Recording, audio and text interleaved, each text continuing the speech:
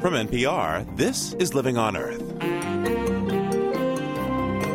I'm Steve Curwood. The White House is coming under fire for allegedly bending the laws of science to fit a political agenda at the EPA. It's one thing for the political appointees to set overall policy, but it's another for them to reach down to try and alter scientific recommendations and conclusions or to suppress those that don't fit a political agenda. But Bush administration officials dismissed the charges as baseless and politically motivated. I think it's actually a myth to suggest interference in the scientific process. We are actually charged with managing that process. The soundness of science at the Environmental Protection Agency this week, also frolicking in the fall foliage. He parted some of the leaves away and took my face in his hands and gave me this big kiss. Baby, that and more on Living on Earth right after this. Support for Living on Earth comes from the National Science Foundation and Stonyfield Farm.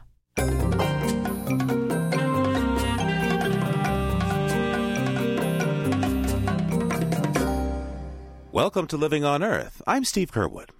After weeks of delays, the nomination of Utah Governor Mike Leavitt to head the U.S. Environmental Protection Agency has been reported out of committee to the full Senate.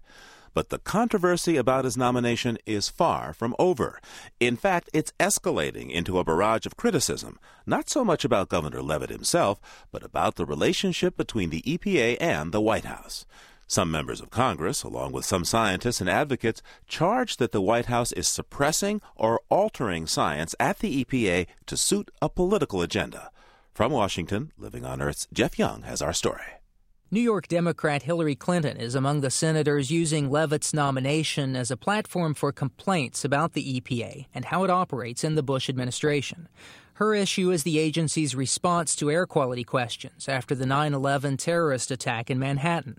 Now, I recognize that the EPA and everyone else involved was operating under extraordinarily difficult and unprecedented circumstances, but I just cannot accept that there seems to have been a deliberate effort at the direction of the White House to provide unwarranted reassurances to New Yorkers about whether their air was safe to breathe.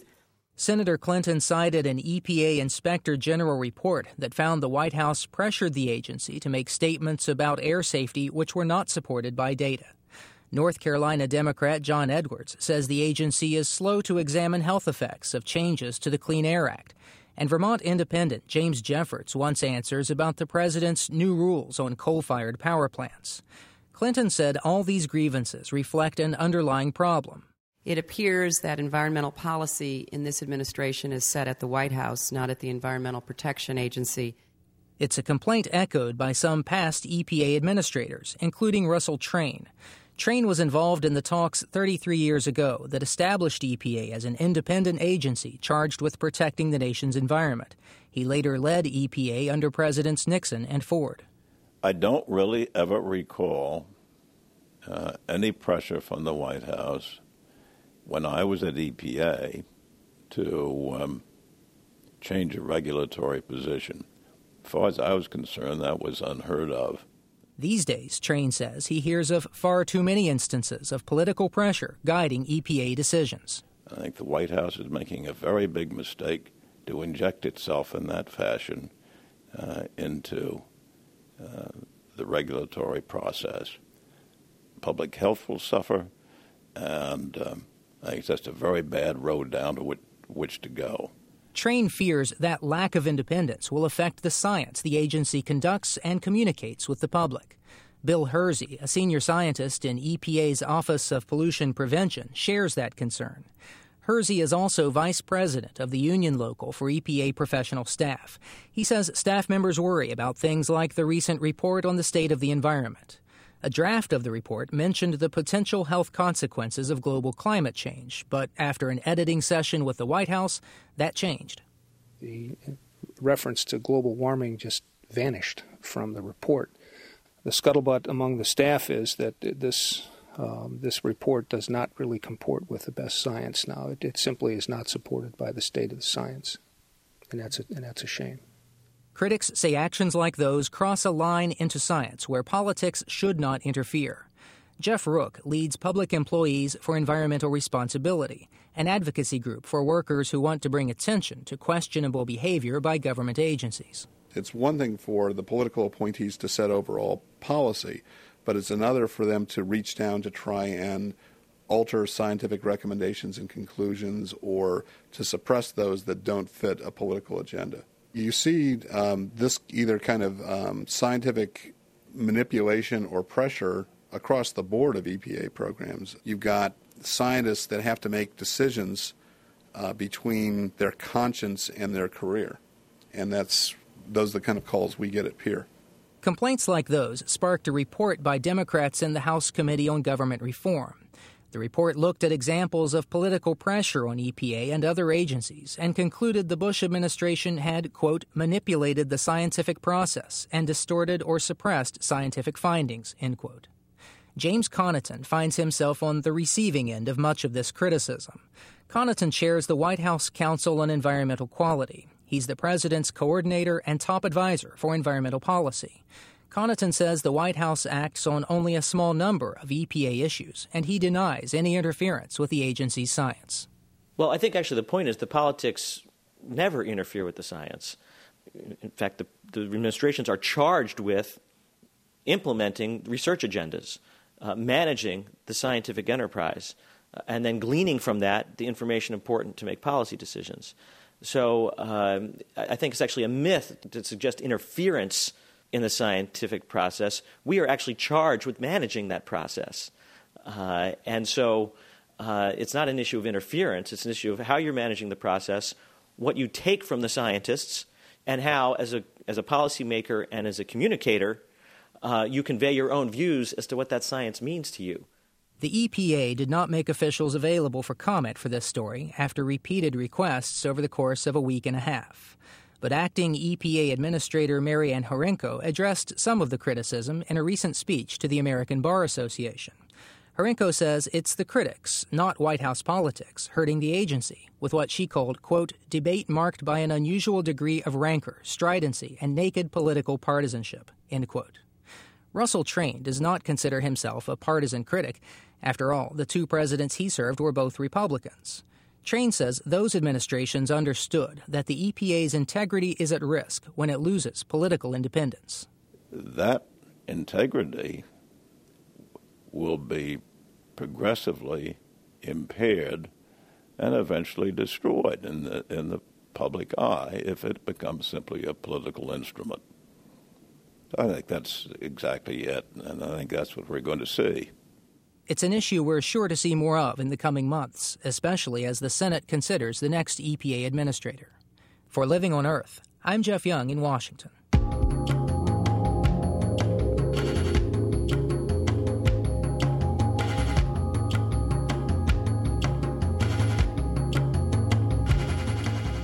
The federal government has filed a criminal indictment against the U.S. Greenpeace organization over an action near Miami a year and a half ago.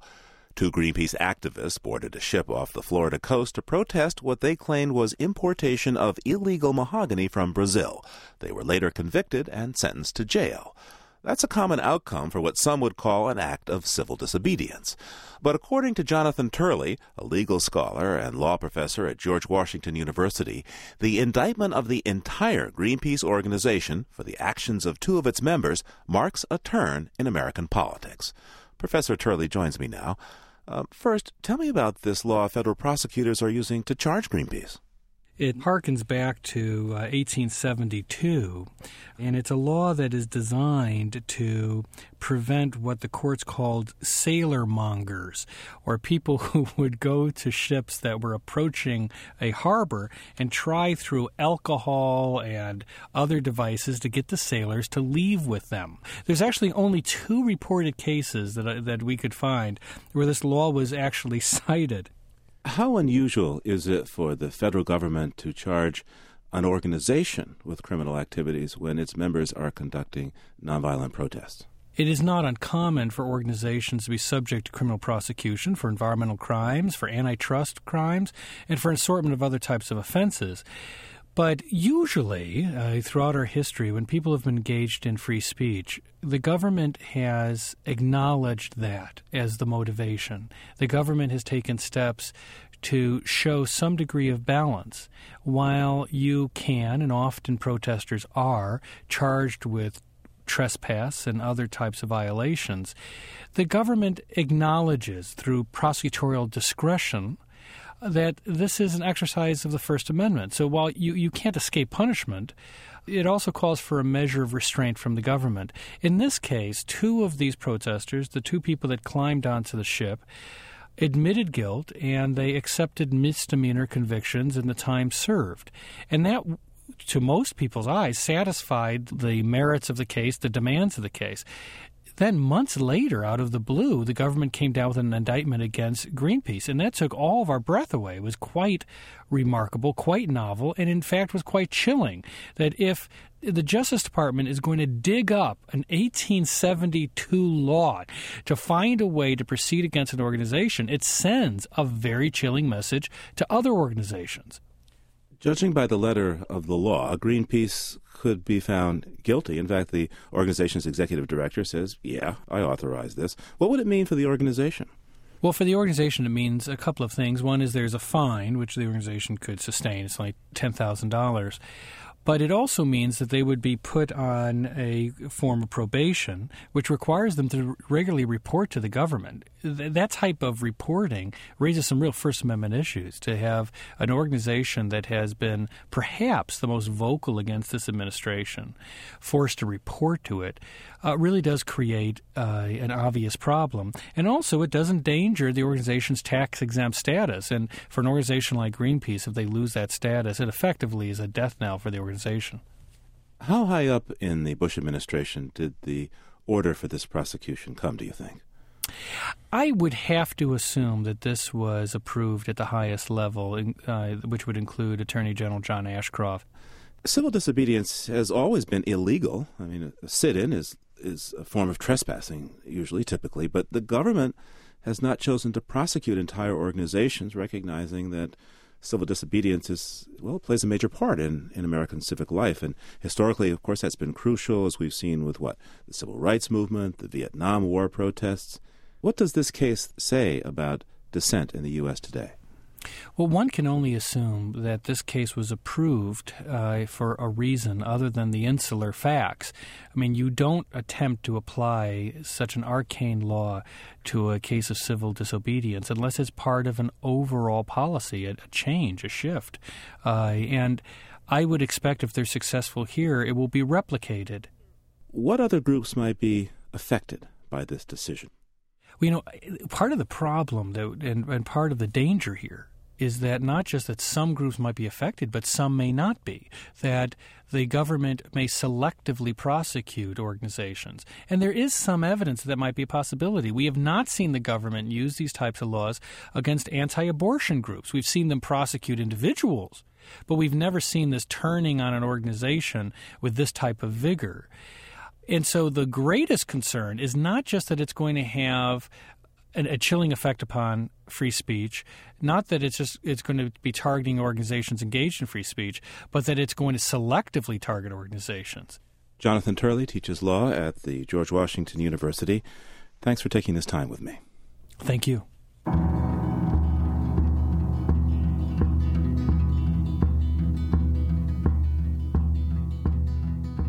Just ahead, present at The Creation, the story of what may be the world's first genetically engineered animal, the red canary.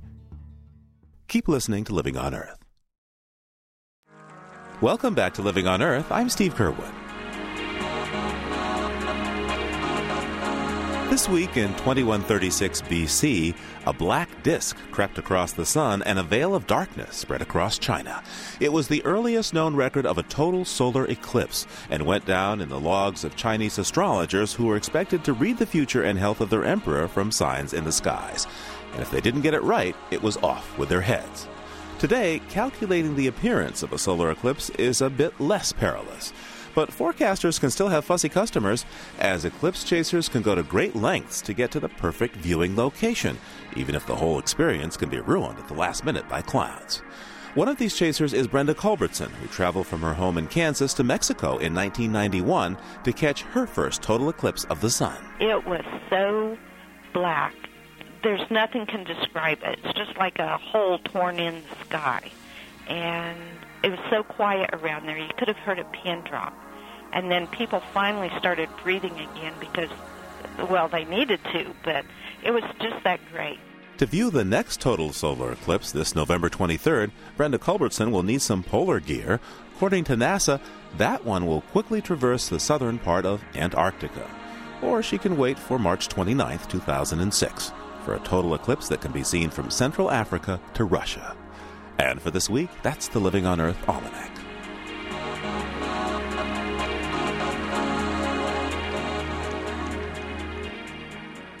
Back in the 1920s, Hans Duncker, an amateur bird breeder, was walking down the streets of Bremen, Germany, when he heard something that stopped him in his tracks. It was a nightingale song, but it was the wrong place and the wrong season for a nightingale to be singing. Turns out a canary breeder, Karl Reich, was exposing his birds to nightingale songs, and eventually these canaries had started singing like nightingales. The idea started Herr Duncker thinking, and he set out with Karl Reich to try to alter another aspect of the canary, its color. By hybridizing or breeding the canary with another species of bird, in this case the red siskin, they hoped to create the world's first red canary. Tim Burkhead has written a book about this quest called A Brand New Bird, How Two Amateur Scientists Created the First Genetically Engineered Animal. He joins me now from the University of Sheffield in England. Tim, welcome. Hello. Now, Tim, this is a pretty strong claim that you make in the subtitle of your book. How is it that the red canary is the first genetically engineered animal? A lot of people think that a genetically engineered animal is one that's been produced since the kind of Human Genome Project. But the red canary was the first genetically engineered animal because it happened a long time ago in the 1920s. The red canary is actually what we would call a transgenic animal. It's got the genes of another species inside it. So basically the red canary is a canary with the genes of something called a red siskin, a little South American finch, in its genome. Why did Herr Duncker and Reich decide on a red canary as their goal? There were two strands that I think came together to create this. First of all was a story that Karl Reich told him, which was a well-known story in canary breeding circles about an event that happened in Britain in the 1870s. Bird shows, particularly canary shows, were incredibly popular at that time. And at this particular show, a certain Mr. Edward Bemrose turned up with canaries that were the colour of marigolds, and he won every prize going. And the secret was simply by feeding your canary on red peppers during the time that it was molting, the colour from the red peppers somehow changed the colour of the feathers from yellow to orange, but certainly not red. So that was the first strand. The second strand was when Hans Duncker met a wealthy Bremen businessman, Consul Karl Kramer. And Kramer was somebody that was obsessed by cage birds. And when Duncker went to see him, one of the little birds that Kramer had was something called the red siskin from South America. The Spanish, who had imported the birds to Canary Islands, regularly hybridized the red siskin with the canary. And as soon as Duncker heard this, he felt that any fool could feed a bird on red peppers. There was no skill in doing that, but he suddenly had this vision that if he could capture the genes that would turn a canary red, now that really would be something. And the idea was that they would hybridize the red siskin with ordinary yellow canaries. They would back-cross those to ordinary canaries over several successive generations, whittling away everything that they didn't want from the red siskin, but retaining the red genes. And they do this by simply keeping the reddest birds. Of course, hybridization was extremely widespread. People had been doing that for a long time, particularly in the bird breeding world. What makes this project particularly striking is that Duncker wasn't satisfied with just hybridizing the red siskin with the canary. What he wanted to do was just to get the genes that made the plumage red.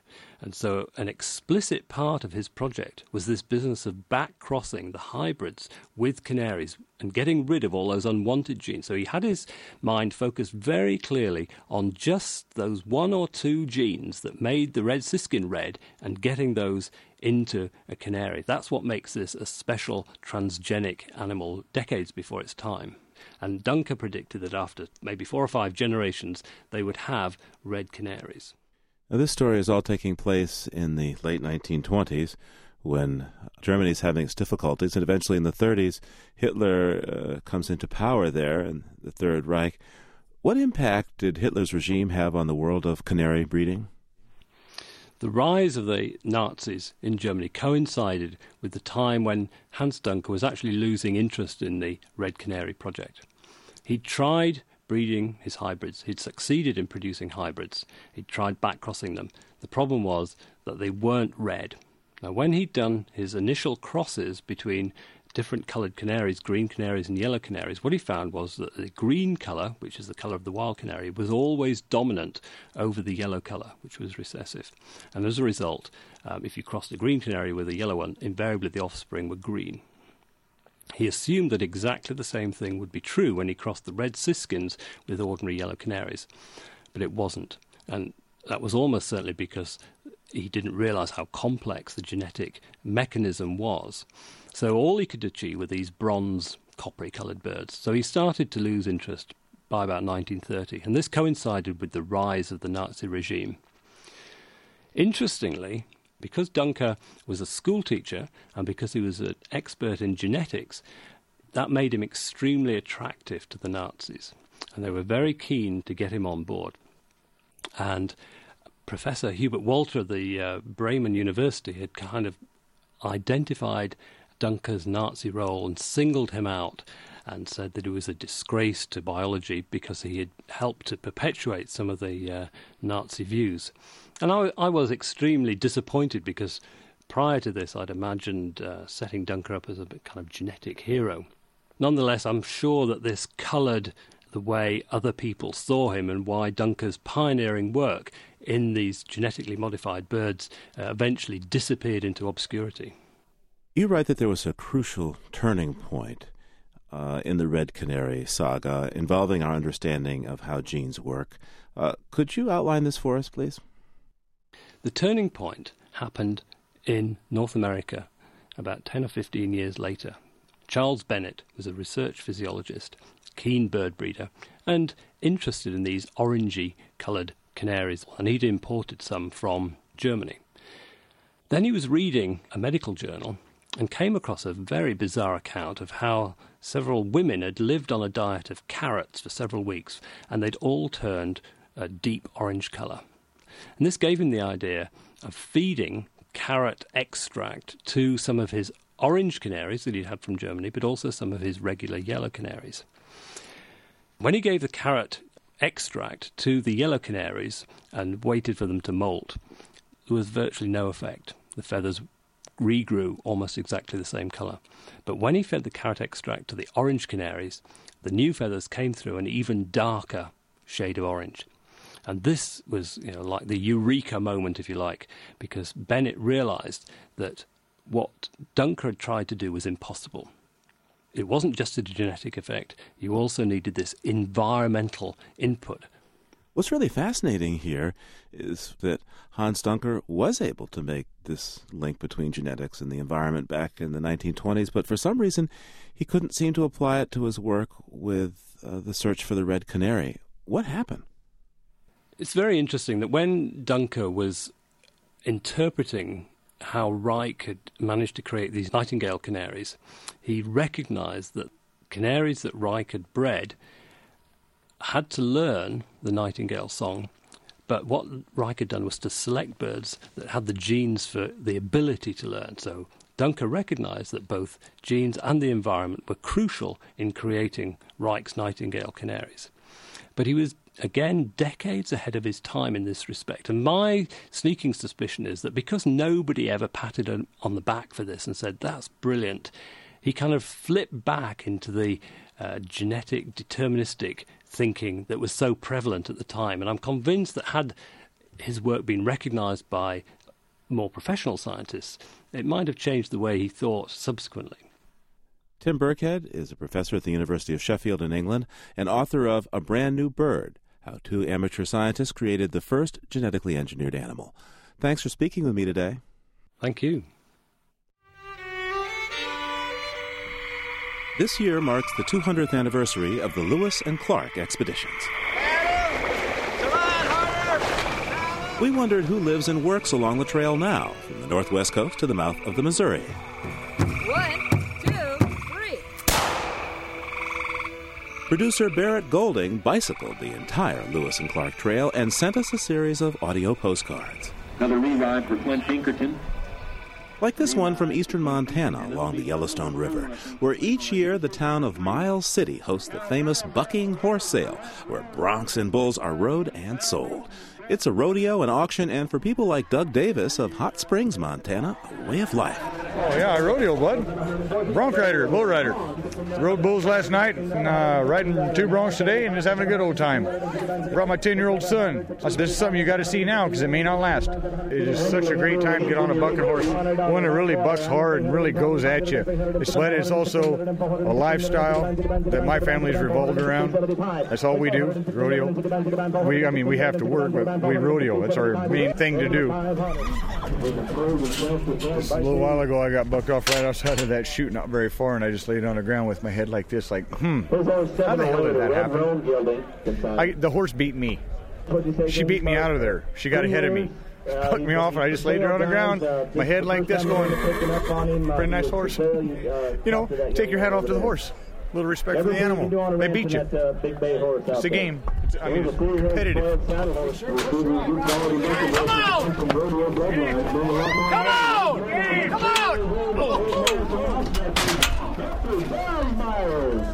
You got competitors, but you're friendly with your competitors. You're partners. The guy that's helping you saddle your horse is going to try to beat you. Don't matter. He's going to help you get things right. That's just the way we do it. It's just a cowboy thing, Oh, yeah. This is the greatest sport in the world. Originated here in this country. And it's tough, and it's fun, and it's a passion. 17 when I started riding bulls. I'll be 34 next month. I got a scar from here to here. Last 4th of July, 42 staples in my belly. A bull stepped underneath my vest and ripped my guts open. It cost me 20 grand. So you look at that and you think, all right, I got a 10-year-old boy, I got a wife, job. Should I quit this? Oh, yeah, for about 4 months I did. Got held up, jumped right back out there, and went back at it. That's just life. Go for it. It ain't that life's too short, it's just that you're dead for so long. So get all of it you can. You gotta get it all. It's a good one. That's a great bareback ride. Doug Davis of Hot Springs, Montana. Barrett Golding's portraits of the Lewis and Clark Trail, 200 years later, are part of the Hearing Voices series, funded in part by the Corporation for Public Broadcasting. For more audio, images, and interviews from the trail, go to our website, livingonearth.org. And you're listening to NPR's Living on Earth. Funding for Living on Earth comes from the World Media Foundation. Major contributors include the Ford Foundation for reporting on U.S. environment and development issues, and the William and Flora Hewlett Foundation for coverage of Western issues.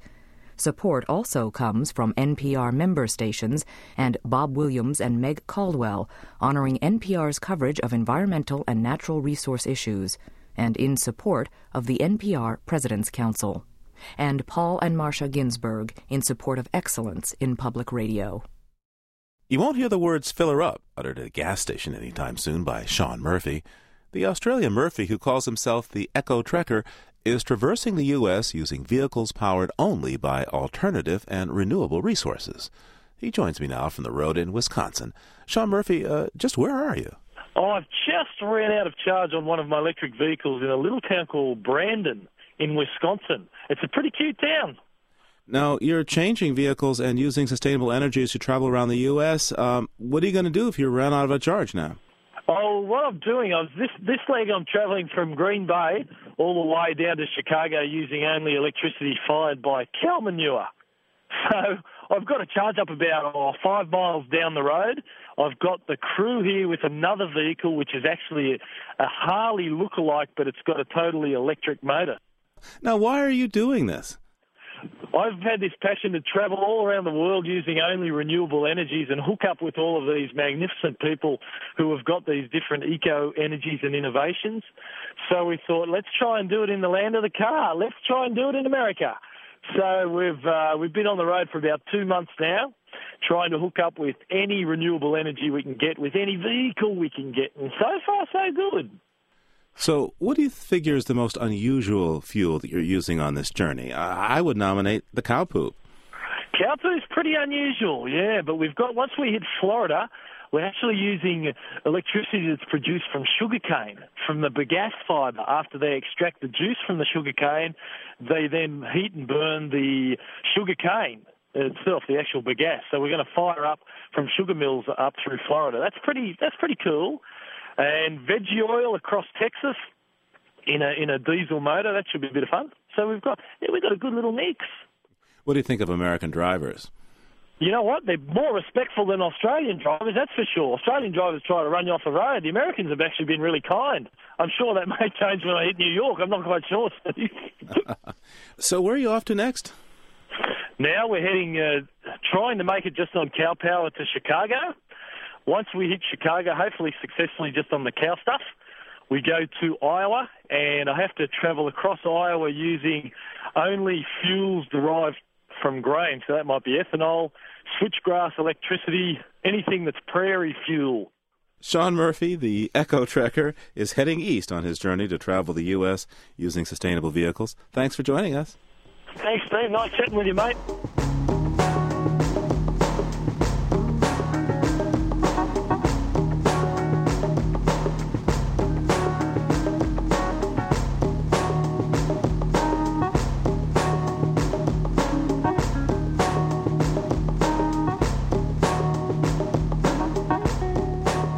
Just ahead, on the hunt for duck habitat. First, this note on emerging science from Cynthia Graber. The air pollutant ozone is known to harm human health and be toxic to plants. Now, it looks like ozone can also damage soil. Researchers in Michigan conducted an experiment on 2 groups of forests. One was sprayed with carbon dioxide, the other got a mix of carbon dioxide and ozone. In the stand of trees exposed to both carbon dioxide and ozone, the ozone reduced the ability of the soil to capture and store carbon dioxide by half. That's significant because some scientists say the increase in carbon dioxide from greenhouse gas emissions can be lessened if absorbed by forests. But according to this new research, plants and soils that live in areas with high levels of ozone may be significantly less able to clean the air of CO2. In the upper atmosphere, ozone protects against ultraviolet radiation. But ground-level ozone forms as the result of a reaction between chemicals from burning fossil fuels and from industrial processes, and sunlight and warm temperatures. It's found at high levels in many parts of the U.S. and around the world. Given the new research, nations may have to reevaluate their strategies to combat global warming. That's this week's Note on Emerging Science. I'm Cynthia Graber.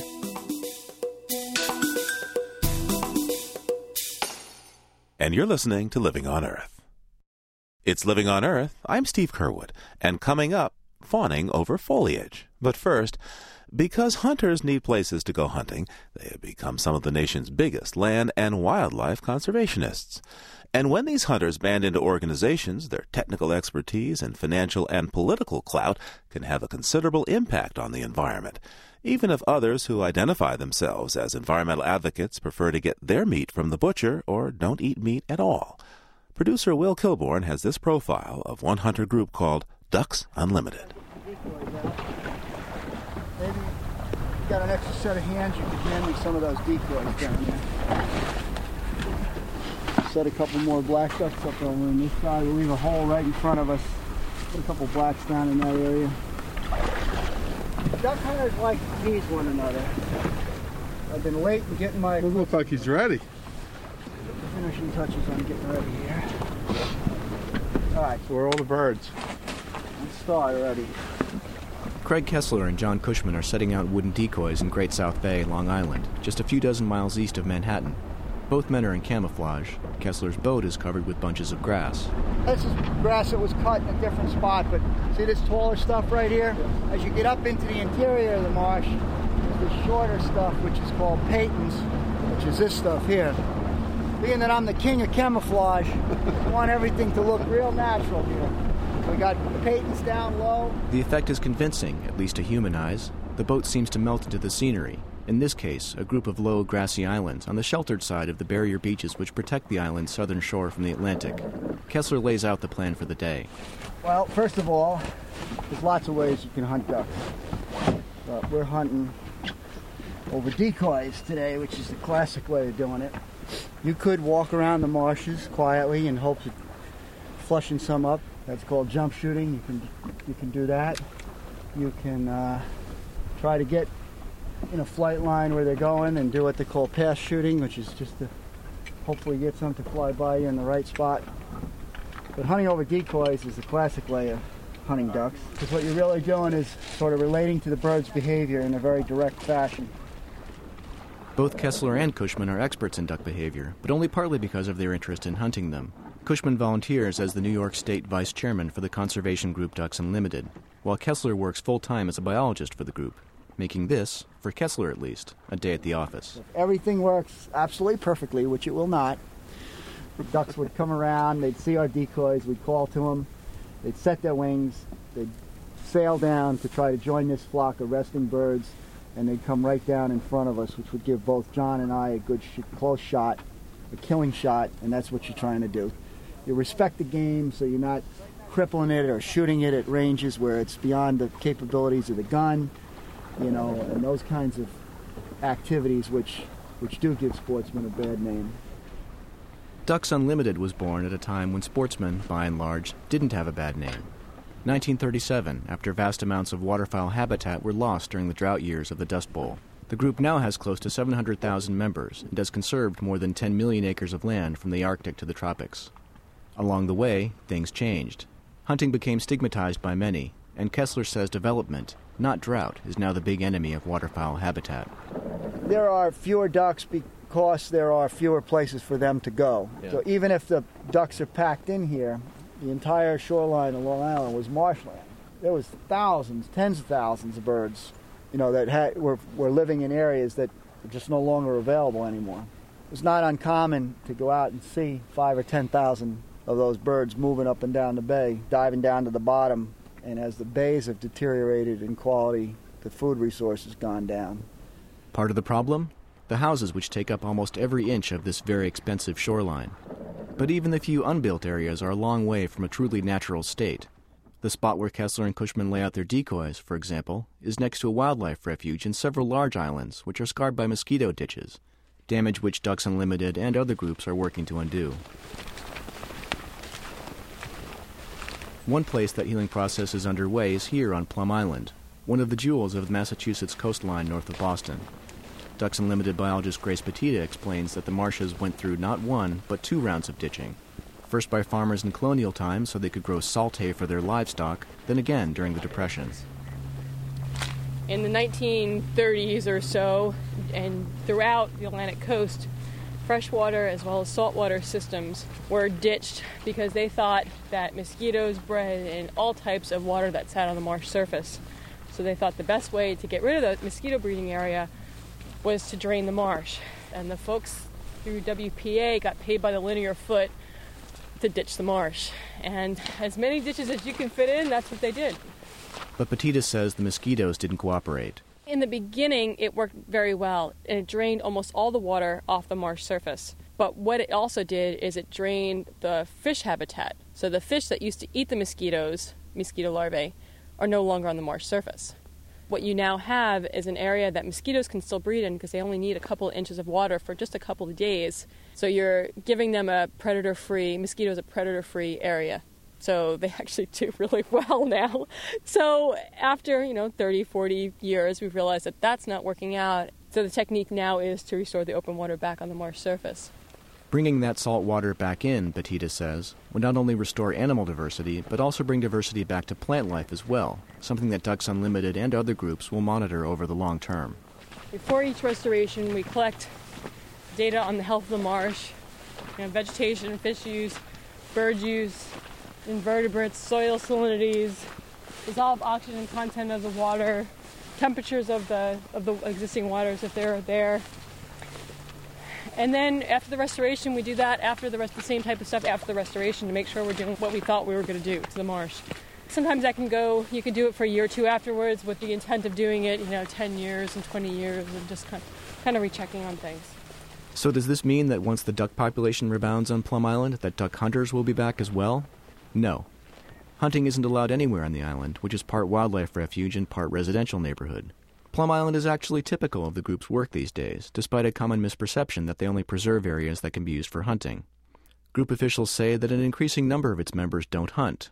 Just as tellingly, Ducks Unlimited now often works with partners who you might think would shy away from the group's long association with hunting. We don't hunt on our properties, but that wasn't the issue here. The issue was to try and create habitat for waterfowl, shorebirds, and also upland species, grassland birds that are dependent on the fields that we're planting. And so hunting wasn't really a concern. Andrea Jones is a bird conservation biologist with the Massachusetts Audubon Society. The group is working with Ducks Unlimited on a coastal restoration project in the southeastern part of the state. She says there wasn't really any controversy about the collaboration. I think they've done great work, and they've done more than perhaps any other conservation group to protect wetlands. We've chosen through the span of our organization, which is about 102 years old, not to allow hunting on our sanctuaries, but that doesn't mean we're anti-hunting as an organization. He doesn't have to deal with the low water to get out of here. It's pretty low behind. Ducks Unlimited biologist Craig Kessler agrees that hunting and conservation aren't mutually exclusive, if you think about it. The hunting issue as relates to wetland habitat preservation is really a very important ingredient, because waterfowl as a group of birds, as a group of animals, has probably been studied and managed for more than any other animal on the face of the earth. And it's that hunting interest that has basically driven that. The hunters have been concerned about preserving waterfowl habitat since the 1930s. People that are out here in kayaks bird watching and everything now, again, I'm not necessarily taking anything away from them, but for them to take a negative bent on hunting and just consider that it's a bunch of guys out wanting to spit and curse and kill everything that moves is really not an accurate picture at all about what hunting is all about and what it's meant to the waterfowl resource. At the end of the day, Kessler's prediction of duck non-cooperation has come true. There's not a bird in sight. The tide is too high, the sun too bright, and the air, a brisk 40 degrees or so, too warm for the ducks to leave their sanctuary in search of food. But Kessler's not disappointed. That's actually one of the more rewarding, believe it or not, more rewarding aspects of duck hunting, as opposed to some of the other hunting, like pheasant hunting, for example. You could walk all day and never shoot a pheasant, or even kick one out. And so you don't even get to see the quarry that you're after. And with waterfowling, unless you're really in a bad spot, you're usually going to see waterfowl, and it's that anticipation of perhaps they're going to come your way. Maybe this one will come close enough. That gives you some degree of satisfaction, even if you don't actually get them. At least you're out there and enjoying what's out here, not only the camaraderie of it, but the other sights and sounds. Ducks Unlimited biologist Craig Kessler, calling in vain to the ducks who chose not to take part in this story.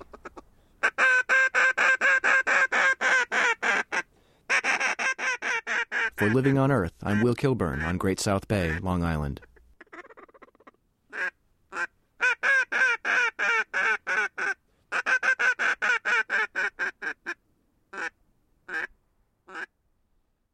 They're on the way out, the leaves. Once green and glorious, they fall to carpet the earth and then return to it. They are truly leaving and turning. The maple and birch and cherry and oak into red and yellow and gold and brown. They are decidedly deciduous, and in places where foliage flourishes, the center of an annual experience. Producer Bob Carty has this sound montage he calls Leaves and Lives. I'm gonna do belly flop them. Me too. Do it, Mom. Make a big one. Mom, here's some over here. Ready? How's that?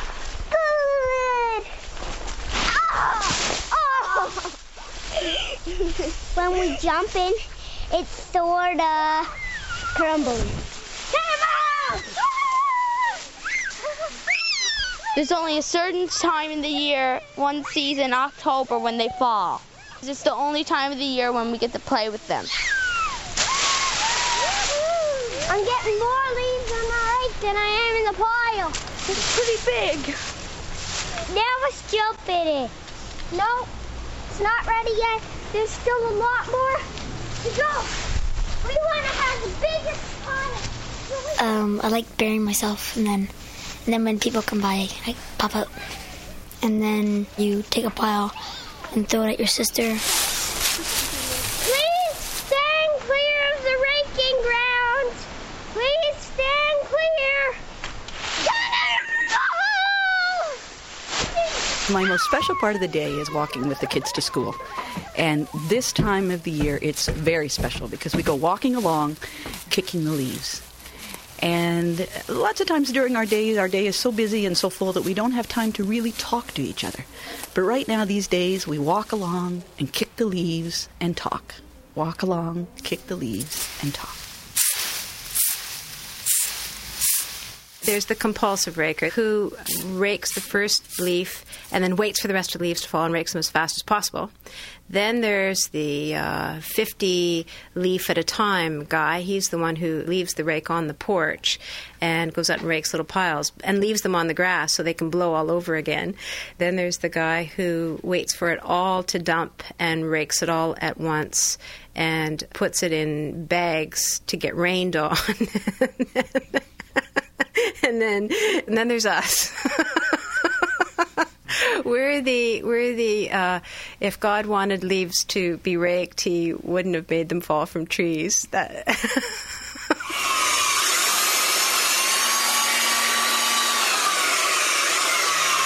One morning I was woken from a really deep sleep to monotonous and you're like, what is that? You go out and there's some idiot, and they have to be idiots, using one of those leaf blower things. Like, why would you want to do that? Too bad is what we say. We don't have just the blower that blows them. We have the mulcher. It's fabulous. I have the largest tomatoes ever, and I think it has a lot to do with that leaf blower mulcher thing. How is raking romantic? It's you and a stick. How is that romantic? I remember once I made this huge pile. It seemed huge anyhow, and I dove into it.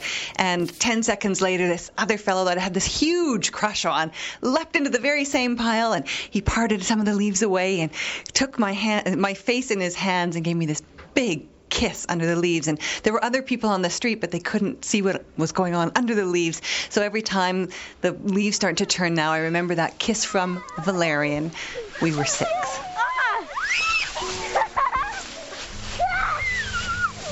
I have always kind of mixed feelings about fall and the colors, because the colors are so absolutely beautiful. They always just take my breath away. But also, it's my birthday around fall, and I'm always aware about the undertow of winter and the passage of time and the idea of death. And I guess, you can just take it to another level and just say that we all want to go out in one great big flash of great light. But it's always bittersweet. I'm not afraid of death, but I feel melancholy with the passage of time and how quickly it is going by. I miss you most of all,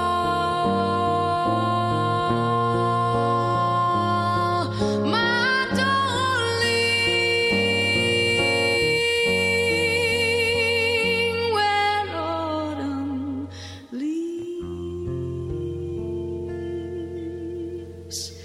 start to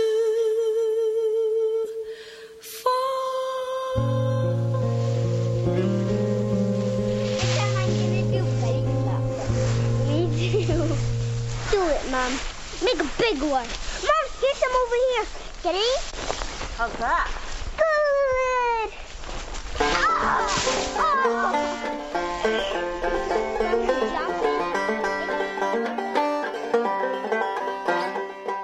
Our sound portrait, Leaves and Lives, was produced by Bob Carty.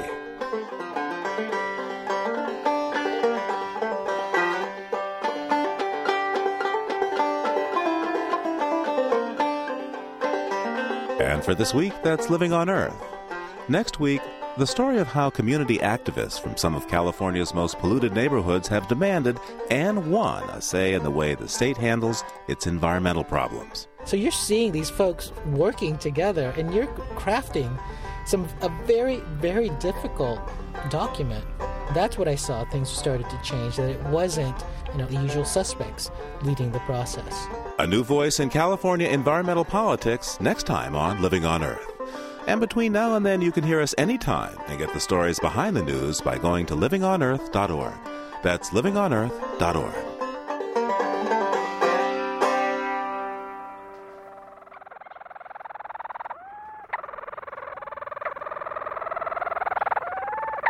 We leave you this week with a petrol duet. Lang Elliott recorded these two seabirds of the North Atlantic as they called to each other on Kent Island in the Bay of Fundy.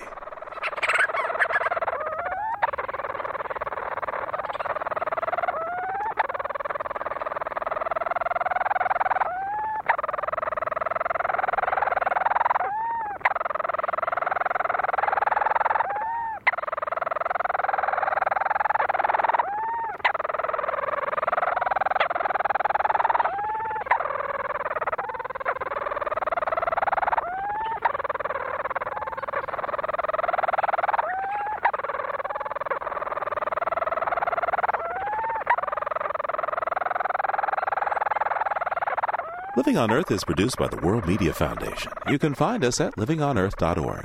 Our staff includes Carly Ferguson, Elizabeth Klein, Liz Lempert, Nathan Marcy, Susan Shepard, James Kerwood, and Tom Simon.